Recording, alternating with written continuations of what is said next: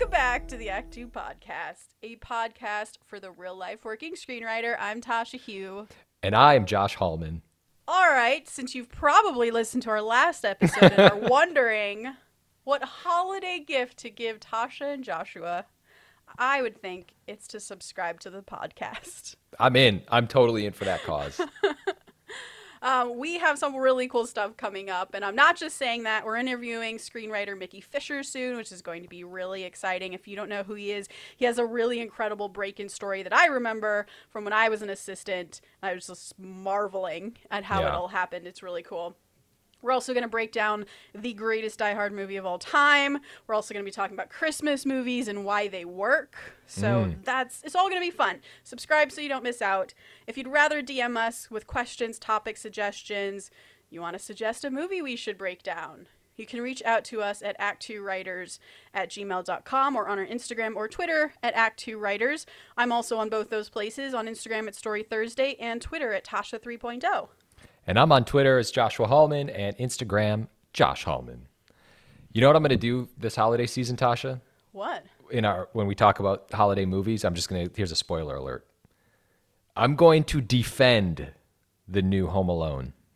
Like, which fucking one? I just saw a new trailer for one with a really cute kid, but is that that one? Yeah, that's out. It came out. Okay. It wasn't, people didn't have great things to say about it. After 2, I just stopped. I couldn't take it. It was ruining something so precious to me. Yeah. But I'm in. I'm in for that defense. Should I watch it then? Are we going to break down this movie? What's going to happen? No. I just, sometimes there's movies that people don't respond to as positively as maybe other movies. And I feel like I'm going to give this new Home Alone some new life. All right. I'm here for that. The underdog story. Big time. All right. I'm actually, to be honest, I'm excited for our year-end push. Like, I feel like, when you get a little loopy, it's like the end of the night. Like, that's where I feel like we are with the podcast. Where we're just like, fuck it. We'll just do whatever we want. Let's go. You can just feel the new year's coming. Santa's coming. The air is changing. Everything is just, we're fucking great. Yeah, I'm excited. All right, so we have a day today. Indeed. We're doing a This Week in Writing episode. Yeah. Because I feel like a lot's happened. And I don't know who's going first. I feel like I want you to go first. I'll go first. But, we're coming off of, like, Thanksgiving. Like, let's just be real. There wasn't a lot going on that... a lot of cooking, eating. Yeah. I mean, family squabbles. Yeah, let's... Okay, so you want me to start first? Yeah, go.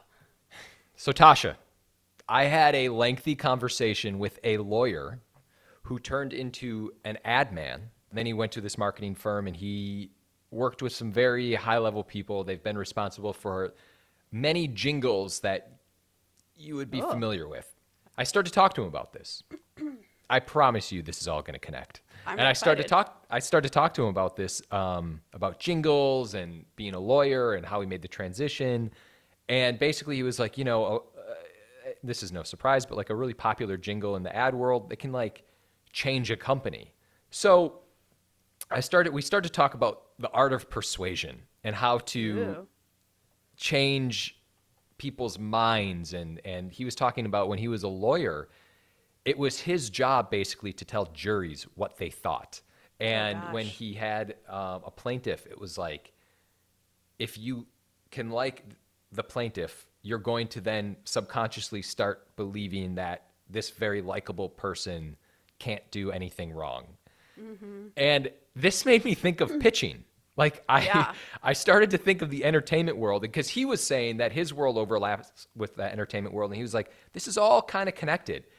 And how you carry yourself in the entertainment world. And when you have a manager, when you have an agent, and when you have general meetings, and you have to be very aware of how you're presenting yourself, I think, because you're already kind of subconsciously creating a story for somebody else. If you're like an asshole, people are going to think or if you come off a certain way. And that's really hard to do, to like, try to act a certain way. But yeah, that's a weird This Week in Writing. but I couldn't help because I was thinking how to apply it in pitching. Like, Yeah, that's interesting. I've actually been thinking about a similar thing this week and thinking about the process of hiring writers. And when you are hiring writers for a writer's room, just like how precious you want that to be. Same with writers groups, right? Like we are very careful about who we let into our writers group because you don't want someone to like sour the pudding. yeah, I have no idea if that's the right phrasing. absolutely is. And that's the same thing sort of magnified for writers' rooms because everyone is going to be a stranger, most likely. And that's so hard to gauge in a 1 hour general or more likely a 30-minute general if a person's going to sour the pudding or not because they're probably putting on their best face. Yeah. And you may hire this person based off that 30 to 60-minute general and then they're like an egomaniac or there's raging jealousy that goes on or they're trying to sabotage other writers. There could be like, and you just don't know. And I guess I'm flipping the script a bit and looking at it from the other perspective of someone who's like a victim of putting on the mask. Oh, I actually have a question for you. You don't even Yeah. have to answer or you can lie. Do you, when you're hiring writers, do you look at their social media? No, I should. Okay. That's smart. Because this was another thing that got me thinking about this. So it was like, you know, if like, could you imagine going on someone's social media and like they're, you know, like kicking cats or something like that? Yeah. Yeah. But they're super genuine and nice in your general. Like, wait a second. These two things don't go together. No, that's really smart. It's funny, guys. When I was dating, I feel like my friends would always be like, "Oh, did you look them up?" And I'd be like, "No, is that should I be doing?" It's like, Tasha, that's step one. That's Google literally them. the first thing people do. If you tell me about anyone, you could just casually be like, "Oh, I met, Mark Bryant." I'd be like, "What's his social media? Let me find him." Yeah, that might be a really great step I should start engaging in. Anyway, it's just something to think about. I think if you're a writer, well, obviously you're probably a writer listening to this, but you just have to remember how you present yourself. Like you're always influencing someone one way or the other. I think.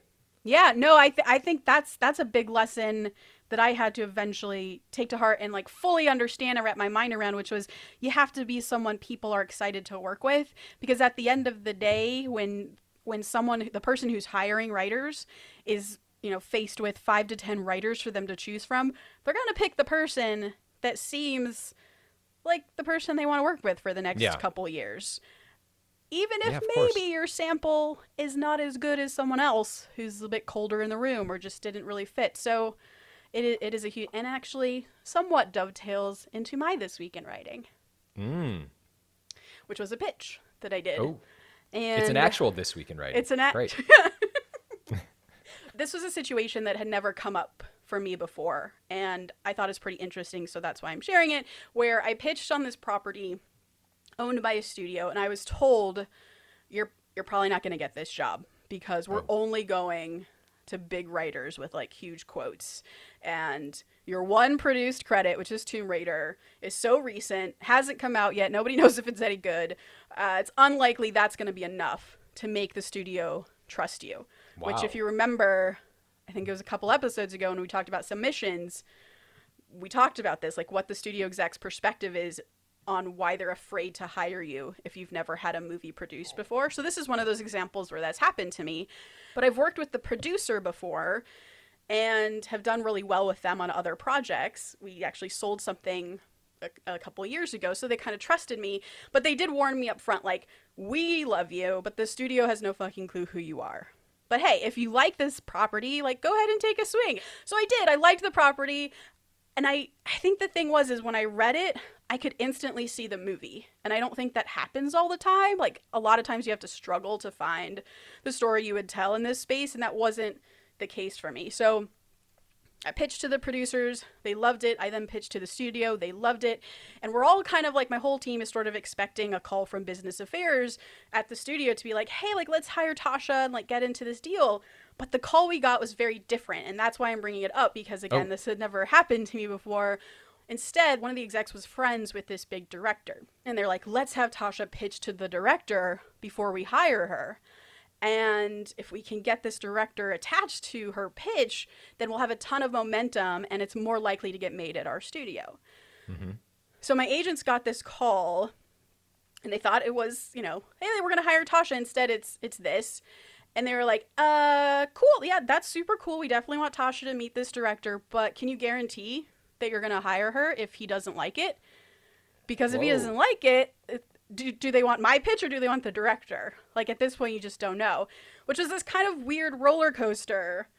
Because I thought I had the job. Now I don't. Now I have this extra step, which I'm very excited about because I want to, you know, you always want to pitch in front of more people and A, to hone your craft, B, to just get FaceTime and meet new people. And that's where it dovetails into what you were talking about, which is putting on this face because, you know, you meet the director and your job is not only to pitch them a killer story that makes them want to bite, but to be like, oh yeah, I could see myself working with this person as my next movie for the next, you know, 2 to 3 years of my life.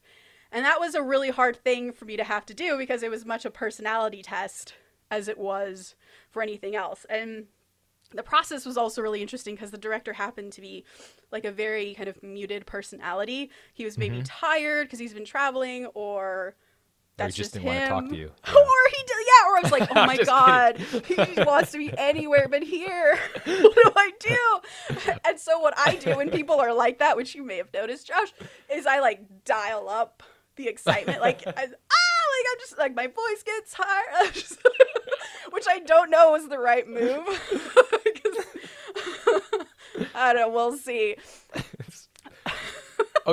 So then what happened? Where are we at? Well, okay, so I pitched him, and at the places where these other people pitched, or like where these other people laughed in my pitch, this guy just kind of smiled. He's one of those guys who, in his head, he was like, that was funny. Yes! But he doesn't show it. Yes! And it was killing me because I was like, usually I have my pitch script over everyone's faces so I don't have to deal with this. But because it was so much about the art of persuasion and also like trying to sell my personality, I sort of had it slightly right so I could see his face. And it was killing me because he never laughed, only smiled. And then he did stop me at the break into 3 and he was like, so I'm not taking any notes and I don't want to forget to ask you these questions. Oh. And he proceeded to ask 2 questions, which were very insightful and very interesting. And then he's like, okay, I like it. Keep going. Holy shit. So that was it's basically been like 4 days since I've heard from them. And then I just heard from the producer today that like, we're not going to have an answer for you for a couple weeks. Hang in there. We're like trying to do our job, you know, our producerial job to sort of get all this working. And normal me... Weeks. Weeks. Like, normal me would be kind of anxious about it, but I feel like I'm kind of just chilling. And I'm kind of excited about that because that feels like a really huge step for me because I can honestly say in this situation, I'm just stoked to have gotten to pitch to a studio and to have pitched to an awesome director that I respect. And people like the pitch. And, like, that's kind of done. Like, it's in their hands now, and I just, like, have to let it go. And that's a really nice place to be mentally. Wow, that's awesome. They know you now. They may hate me, but they know me. Hey, at least they feel one way or the other. Yeah. Wow, that's exciting. Yeah, so that was my roller coaster this week in writing and kind of an interesting lesson and where I am mentally. I just have a general question about this director. Yeah. So there sounds like there's like comedy and humor in this the script. Do we trust this guy who didn't smile or didn't laugh? Maybe we trust him more. Oh shit. Yeah. You Tough know audience. he's gonna Okay, I like that. All right, moving on. Okay. All right, so I was doing some writing. I have been writing this kind of Amblin-y type horror thing, adventure thing, and I've been working on it for the last week or 2. Had to get it to a producer, and I was working on it. Then I finished, and I had to then go to a different project, which is a action movie, thriller. And made like the transition just like from like on one day I was working on that and then I went over to the next thing and I sat down at my computer and it was like I forgot how to write action thrillers because my brain was stuck in a different genre. Yeah. And I just got to thinking, I was like, well, what do I do here? Like, how do I get my brain back to the right spot? Because, you know, it's just a different tone. Mm-hmm. But then I started to get worried because I was like, am I losing my voice? Because this is two different genres. And then I started to think about how do you maintain your voice between different genres? Mm-hmm. And let me take a step back. And to tell you what I did, which worked for me, is I started to read some action thrillers, some scripts, and I was just pulling things up and I was rereading things. And I kind of watched a few scenes from some movies. And I had to, of course, read what I've already written.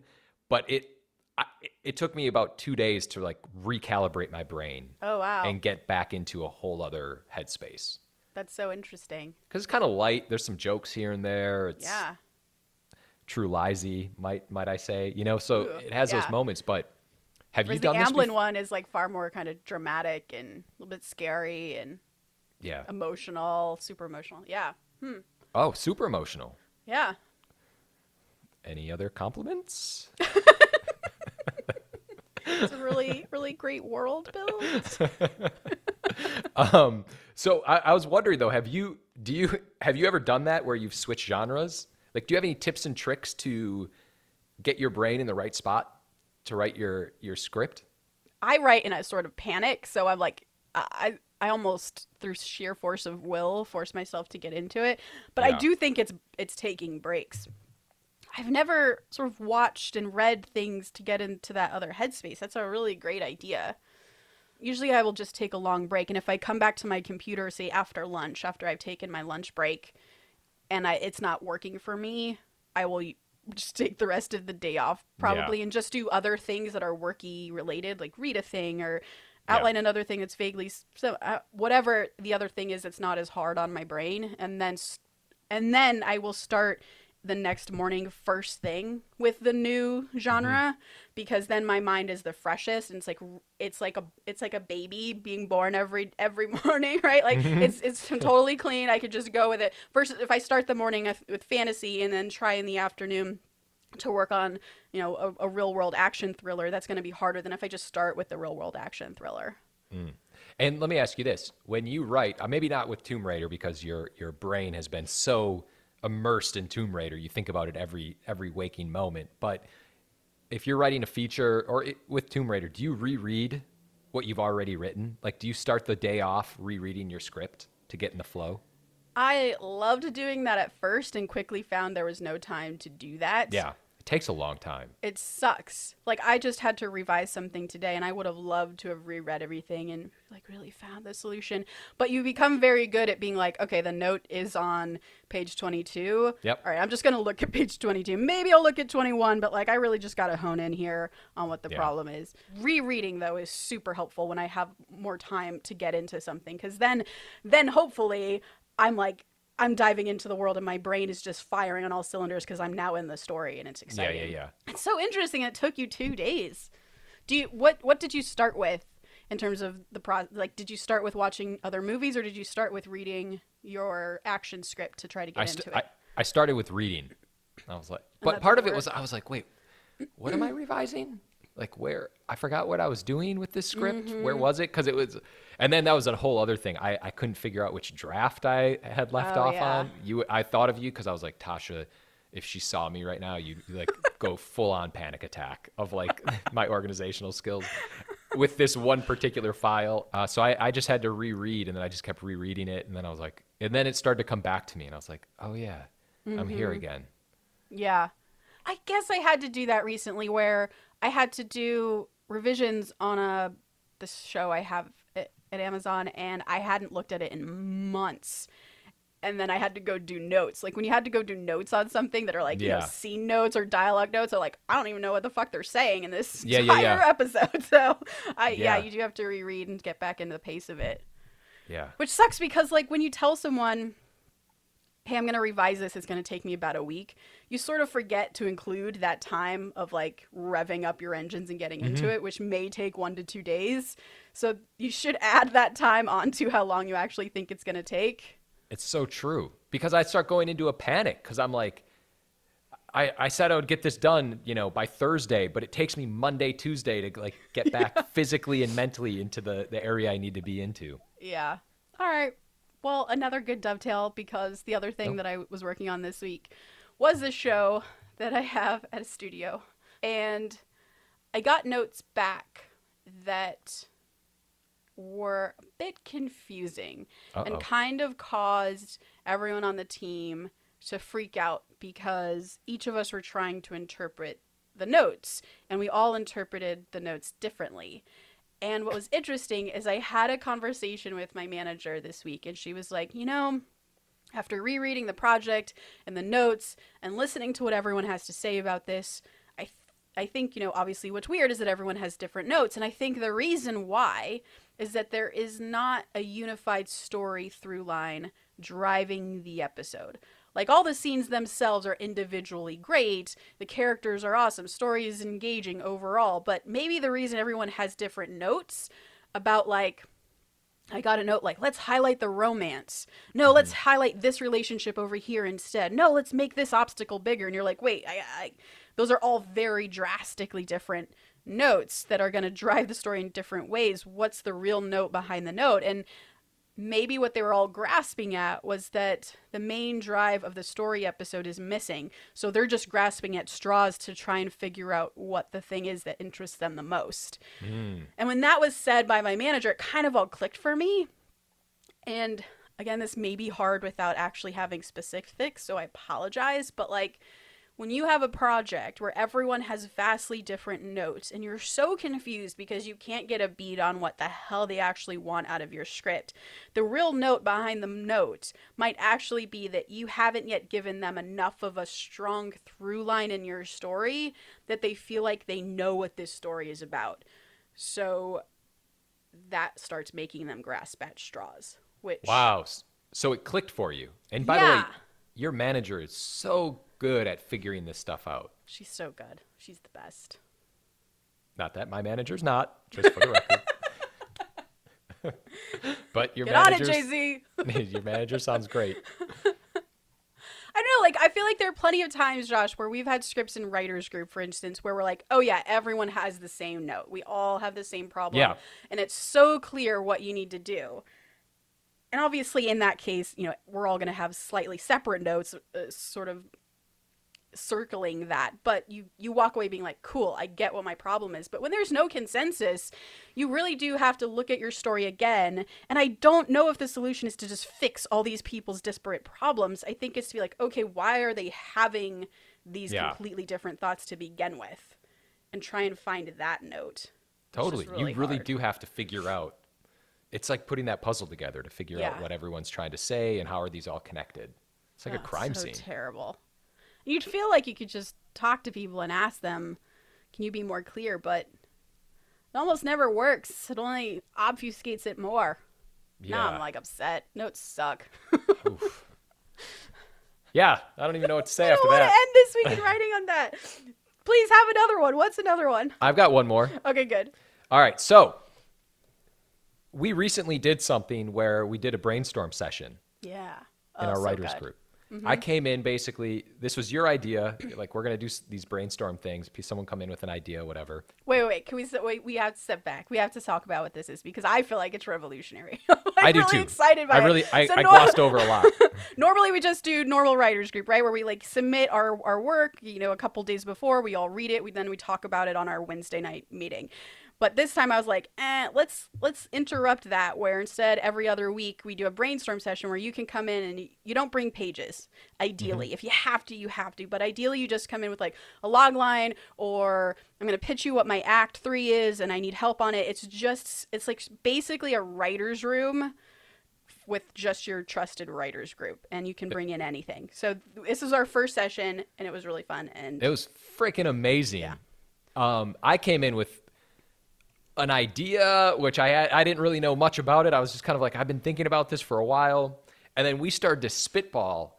And you guys came up with so much great stuff that I was like, oh my God, this is it. I'm still amped up to write it. I was going to send the idea over to Jay-Z. Yes. But what ended up happening today when I was thinking about, because I was just writing up a little bit and I was trying to get a handle on it, I ended up essentially treating it like I was pitching it to somebody. Because I was trying to fill in a bunch of blanks throughout the story. And I started it in my, I was talking to nobody, so I probably looked like a maniac, but I was, like, we have this man, and I started to just kind of explain who he was and then what happens in the story. And what was really weird is I was filling in these gaps, whether they were right or wrong, but they were giving me something just because I was forced to just kind of talk this through. It was like a on-the-fly pitch. That's which cool. I kind of love doing anyway, just because it puts me in a really frantic, make something up kind of territory. Yeah. But that's what I did today with this idea, and I think it was very helpful. That's really cool. So you had sort of what we brainstormed. Did you write it down on cards or like in a document or anything? Like yeah, the in a beats? document.